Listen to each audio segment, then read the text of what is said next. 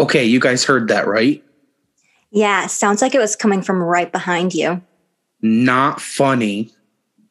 Guys, get it together. We're trying to do a podcast here.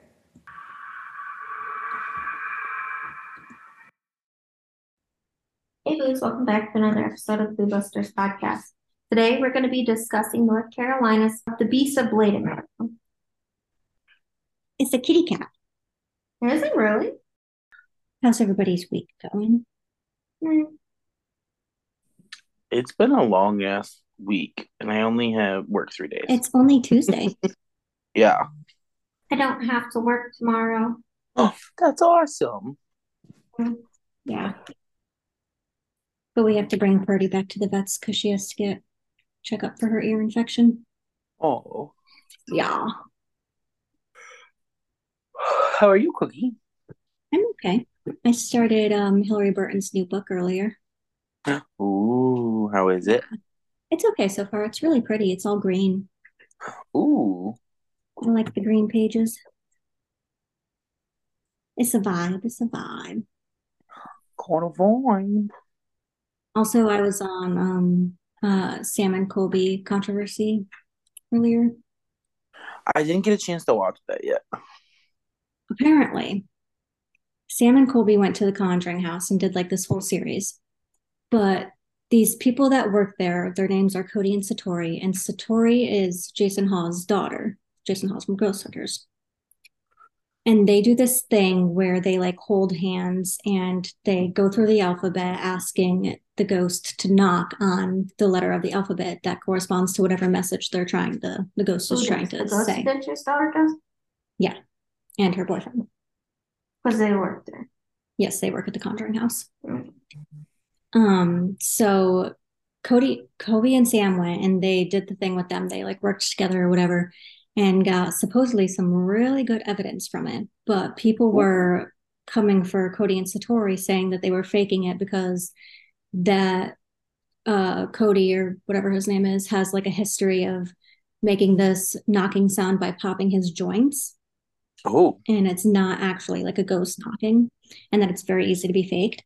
So people were coming for them about it, and then we're coming for Sam and Colby because they've had a lot of controversies in the past with faking stuff and like not being as interested in the paranormal as they say that they are or whatever. And then Jason Hawes released that statement earlier and was basically calling people assholes for being critics of the paranormal or whatever. Yeah. Damn. That's the gist of it. What's your opinion? I think it's probably that they were faking it. Yeah. And they released a statement too, Cody and Satori did, when they were like, because people were like, why don't you just prove it and like do all this stuff that like Where do did it you on put the statement? On his YouTube. Oh. People were like, do like a live stream video of you guys and like make the noise, and you say that you can do it on demand, but make the noise so we can like determine if it's real or not. And they were like, we're not going to do that. We don't owe that to anybody. I was like, oh, okay. But yeah, I was watching Jesse Smiles and Lily Marston's podcast on it earlier, and they do a better job of explaining it than I do. So I don't get why people give a fuck. Well, I guess it's because Kobe and Sam are making like a lot of money off of this. They made like a shit ton of money off the videos that they released on the Conjuring house. Ooh. So people felt like scammed by it or something. Also, but did they actually pay to see the video? No. They just consumed the watched it on videos. YouTube, yeah. So at the end of the day, it's not a big deal. It's wild. People are dying in America. People are dying all over the world right now, but we ain't gonna get into that right now. Yeah. Do we have anything else to add? No. Bali, what are your plans for Thanksgiving? Yeah. Family time? No. Your favorite time? My favorite Is time. Ian gonna celebrate with you? He's coming over, yeah. Ooh. Yeah, that'll be fun. Yeah. And I think I'm gonna try to do some Black Friday shopping. Oh, I did some damage the other day. Emily did some pre-Black Friday shopping. Did you? Spent like $300 per month. Nice. Like 150 of it at the Lego store. Holy smokes. I fucking love the Lego store. That Thanksgiving horror movie has like a lot of good reviews so far. Yeah. I want to see it, but they don't have it on streaming yet, and I don't really like to go to the movie theater anymore. So That's an old. yeah, Did you guys see the drama with the Scream 7 no. stuff? The girl that plays Sam apparently got dropped from the movie because she did some racist comments or something. I don't know the full story. What? I was starting to read it before, like, yeah. I need to So, like, Google this really quick. she's dropped from Scream 7. Oh fuck. Yeah. Damn. I don't know the full thing. I didn't say she should Wait, race. what did you click on it? I want to see what the On post this she one? did. I don't know if she did No, race. it's the one on the left. That. I But want to see what she holy actually shit. tweeted. Oh. Mhm.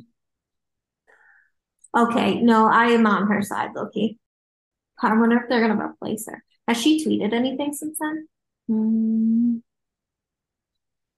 Mm, no, but yeah, like she they posted they on. lost her, and then like Jenna Ortega's not officially signed on or anything. She's doing like 3 movies and the Wednesday show. Yeah, she posted that on Instagram, I think. She's trending on Twitter right now. So, what's the point of even doing a Scream 7 then at this point? Literally. Because she was the main star. So, it's going to be a whole big mess. Oh my God. For I'm going to be real. going on a rabbit hole after this. Anyways. Their statement said, holy fuck, their statement said we have zero tolerance for anti-Semitism or the incitement of hate or of any form, including false references to genocide, ethnic cleansing, Holocaust distortion, or anything that flagrantly crosses the line into hate speech. But she wasn't even like being hate speech though. No, she was dating Like, I back. don't get it. That's why I don't feel right talking about it because I'm like, I don't know enough to be talking about it. Yeah. Should we get into our pre-topic? Yeah. I guess. Okay, so the pre-topic question of the day is, would you rather face off against the sharks from Deep Blue Sea or the crocodiles from Lake Placid? That's not fair either Deep way. Blue Sea. You just gotta let them out to the open ocean. Emily, you're damning everybody out here. Make it somebody Out of else's all of problem. us, though, Emily could do it. Yeah, she would. I wouldn't even try. See, I was gonna say I would go with the sharks because they can't go on land and those crocodiles can. So I would just stay on the land and be like, fuck you, sharks. I used to have like a big fear of Lake Placid because I thought that there was crocodiles just roaming all over the place there. That movie traumatized me a little. Just to be different, I'm gonna say Lake Placid. Okay, Bob, have fun with those crocs. Yeah. Do you think it's quick? The crocodile death? I don't know, you're feeling that big chomp. Nom nom nom. And then depending on where it bites you, you might be holding on for a little bit. I just feel like I'd be like that bitch at the end of the first Deep Blue Sea. Just watch myself eat. Yeah. Yeah, just she deserved it. Yeah, she did. Apparently, I saw something, I don't remember when, but it was a while ago, that originally she was supposed to live and have like a redemption arc. Oh, really? But then the test audience didn't like it. So Oh. I haven't had a Deep Blue Sea moment in a hot minute. Somebody replied to a tweet and said Jenna has the opportunity to do the funniest thing possible and cripple the entire franchise.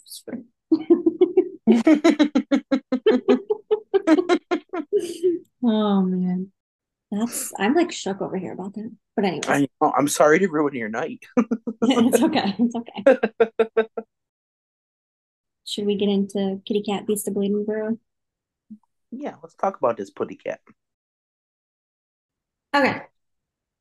The Beast of Bladenboro refers to a creature stemming from Bladenboro, North Carolina, that tormented the small town in the early 1950s. Descriptions of the beast varied a bit, but it was most commonly described as a large animal resembling a bear or a panther. Most reports stated that it was a feline, but could not agree on what species of feline. I would say it was a calico kitty. Yeah. Yeah. Okay.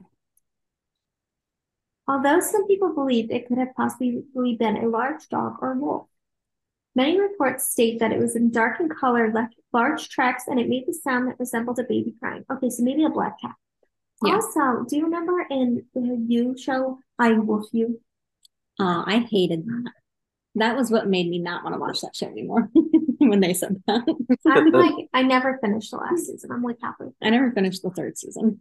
That's the last one. Yeah, but I told you. No, it's not. It's the fourth. Oh, the There's fourth four. one, yeah. But I told you what happens. Yeah, you did. Witnesses often stated that the beast had a smaller baby with it, or if they saw tracks, there was always a large set and a smaller one, indicating that there was more than just one beast. Wow. It was probably just a yee and their baby running around the woods. In the 1950s, yeah. All right. Trigger warning for animal death in this little part here, but yeah, the beast of Bladenboro allegedly caused several animal deaths in the late winter of 1953, early winter of 1954. The first reports came on December 29th of 1953. Witnesses reported seeing a black animal that was about 5 feet long and stated that it killed a dog about 8 miles away from Bladenboro. A few days later, on the 31st, Bladenboro resident Johnny Voss found his 2 dogs dead. He stated, "My dogs put up a good fight. There was blood all over the porch, big puddles of it. And there was a pool of saliva on the porch. It killed one dog at 10:30 p.m. and left it lying there. My dad wrapped the dog up in a blanket. That thing came back and got that dog, and nobody's seen it since. At 1:30 in the morning, it came back and killed the other dog and took off with it. We found it 3 days later in a hedgerow. The top of one of the dog's head was torn off, and its body was crushed and wet like it had been in that thing's mouth. The other dog's lower jaw was torn off." Oh, that's sad. Yeah. Okay, but why would you leave your other dog outside? Right. Like, why? Okay, all of these Why are people that dogs came outside after alone? this, all of these people that came after this, why did you leave your puppies outside to fend for themselves? Literally, I got a question. I get stressed leaving my dogs outside for 5 seconds without me having an eye on them. The next day, 2 more dogs were found dead on a Bladenboro farm, and on January 2nd, a farmer stated that one of his dogs had been killed as well. On January 3rd, 2 more deceased dogs were found. An autopsy was conducted on one of the dogs, and they discovered that it was nearly drained of blood. Its bottom lip was broken, and its jawbone was smashed in. More deaths were reported in the following few days. Pet Rabbit was found on the 5th and had been almost fully decapitated. On January 7th, a dead dog was found near the Bladenboro swamp, and a goat was also found with its head flattened. On the 5th, it was allegedly seen attacking a dog, but it ran away and could not be found. Later that day, a witness reported seeing a big mountain lion near some dogs. A child named Dalton Norton saw what he described as a big cat on his porch that made a sound like a crying baby. Then on January 11th, 2 men stopped their cars for an animal that they said was about 4 feet long. A hunt for the beast began on January 3rd with Police Chief Roy Forrest bringing his dogs to search for it, but the dogs would not follow the beast's trail. On January 4th, hunters reportedly tracked it for 3 miles around the swamp. On the 5th, over 500 people and dogs searched the swamp for the creature. On the 6th, over 800 people showed up to look. Forrest initially planned to tie up some dogs to use as bait, but ended up not doing so after receiving a complaint from the Humane Society about it. Good. Yeah. This hunt also ended up being canceled early on by officials due to safety concerns. On the 7th, up to 1,000 people gathered to search. Then on the 8th, only 4 people showed up to hunt, fraternity brothers from the University of North Carolina at Chapel Hill. The mayor called off this hunt and any further ones unless there was another killing or sighting of the creature. Evil dies tonight. That's probably what they were saying. They were probably all drunk. On the 13th, local farmer Luther Davis found a bobcat in a trap and shot it. The mayor then told newspapers that the beast had been found and killed. However, people wondered if such a small cat could have been the one behind the killings. On the same day, a man named Bruce Souls hit a cat with his car that he said was spotted like a leopard, about 20 to 24 inches high, and appeared to weigh between 75 and 90 pounds. That's the same size as my dog. A third man named Barry Lewis has also been credited as the one who killed the beast. In 2007, the beast allegedly made a reappearance. In Lexington, 60 goats were found dead with their heads flattened and drained of blood. In Greensboro, another farmer found his goats in the same way. A Bolivia resident named Bill Robinson found his pit bull dead and believed that the beast was the cause. He buried his dog but found it in the same spot where it was killed the next day. 4 days later, Leon Williams also found his pit bull dead. There was no sign of a struggle despite the dog being covered in blood with missing body parts. Other people lost their dogs as well in the next 2 weeks. Tracks were found, but the creature itself was not. That's wild. Mm-hmm. The Beast of Bladenboro has a couple moments in pop culture. Starting in 2008, there was an episode of Monster Quest in which researchers look into the history of the creature and reports that it had resurfaced. They concluded that they believed what people were seeing was actually a cougar. However, cougars have been mostly extinct in that area for several years. The town has hosted a Beast of Bladenboro festival every year since 2006 during the last week in October, with the 2023 season being its 16th year. The event is free of charge and they offer food, music, rides, and other vendors. Oh, I think that's cool when people do that. Yeah. Lastly, in 2021, a documentary-style movie came out titled Beast of Bladenboro, which detailed the history of the creature. And that's all, folks. Fun. What would our hometown's festival have been? Abigail West. Probably Abbey West. Yeah. That's what It would be have called been. Spirit of Abbey West. Ooh, that would have looked been fun though. Yeah. Let's organize it. Yes. For real. Would have been like the what was the festival in One Tree Hill called that they had for like 2 episodes and then they never did it again. Yeah, what was that? It would have been like that. I like I it. don't remember what it was called, but yeah. I want like the cheesy, like marketed stuff though. Like I want her face on lollipops and stuff like that. Yes. T-shirts. Yep. Yeah. Food named after her. You want it to be like the festival and Scream team. Yeah. Yeah. Okay. For my Boo Crew moment, we're talking about another kitty cat called the Beast of Bodeman Moor. Ooh. The so-called Beast of Bodeman Moor has sparked stories and legends for 3 decades about a phantom black cat the size of a puma stalking the moors of Cornwall. Since 1978, more than 68 reports have baffled local police about sightings of a large cat-like creature with supposedly sharp, prominent teeth and white-yellow eyes, a cross between a domestic cat and a panther. A string of mutilated livestock has done nothing but fuel the rumors. Some people have reported being chased by the powerful and scary cat-like creature. Others have spotted it in the distance, not quite believing their eyes. Grainy photographs and video footage exist, but not enough to prove that it's real. In 1995, the government ordered an official investigation into the existence of the beast, which concluded that there was no verifiable evidence of a big cat on Bodeman Moor. It is worth noting that it was careful to state that there was no evidence against it either. Theories abound as to whether the beast is a myth or reality. A small boy found a large cat skull lying on the banks of the River Valley in the late 1990s.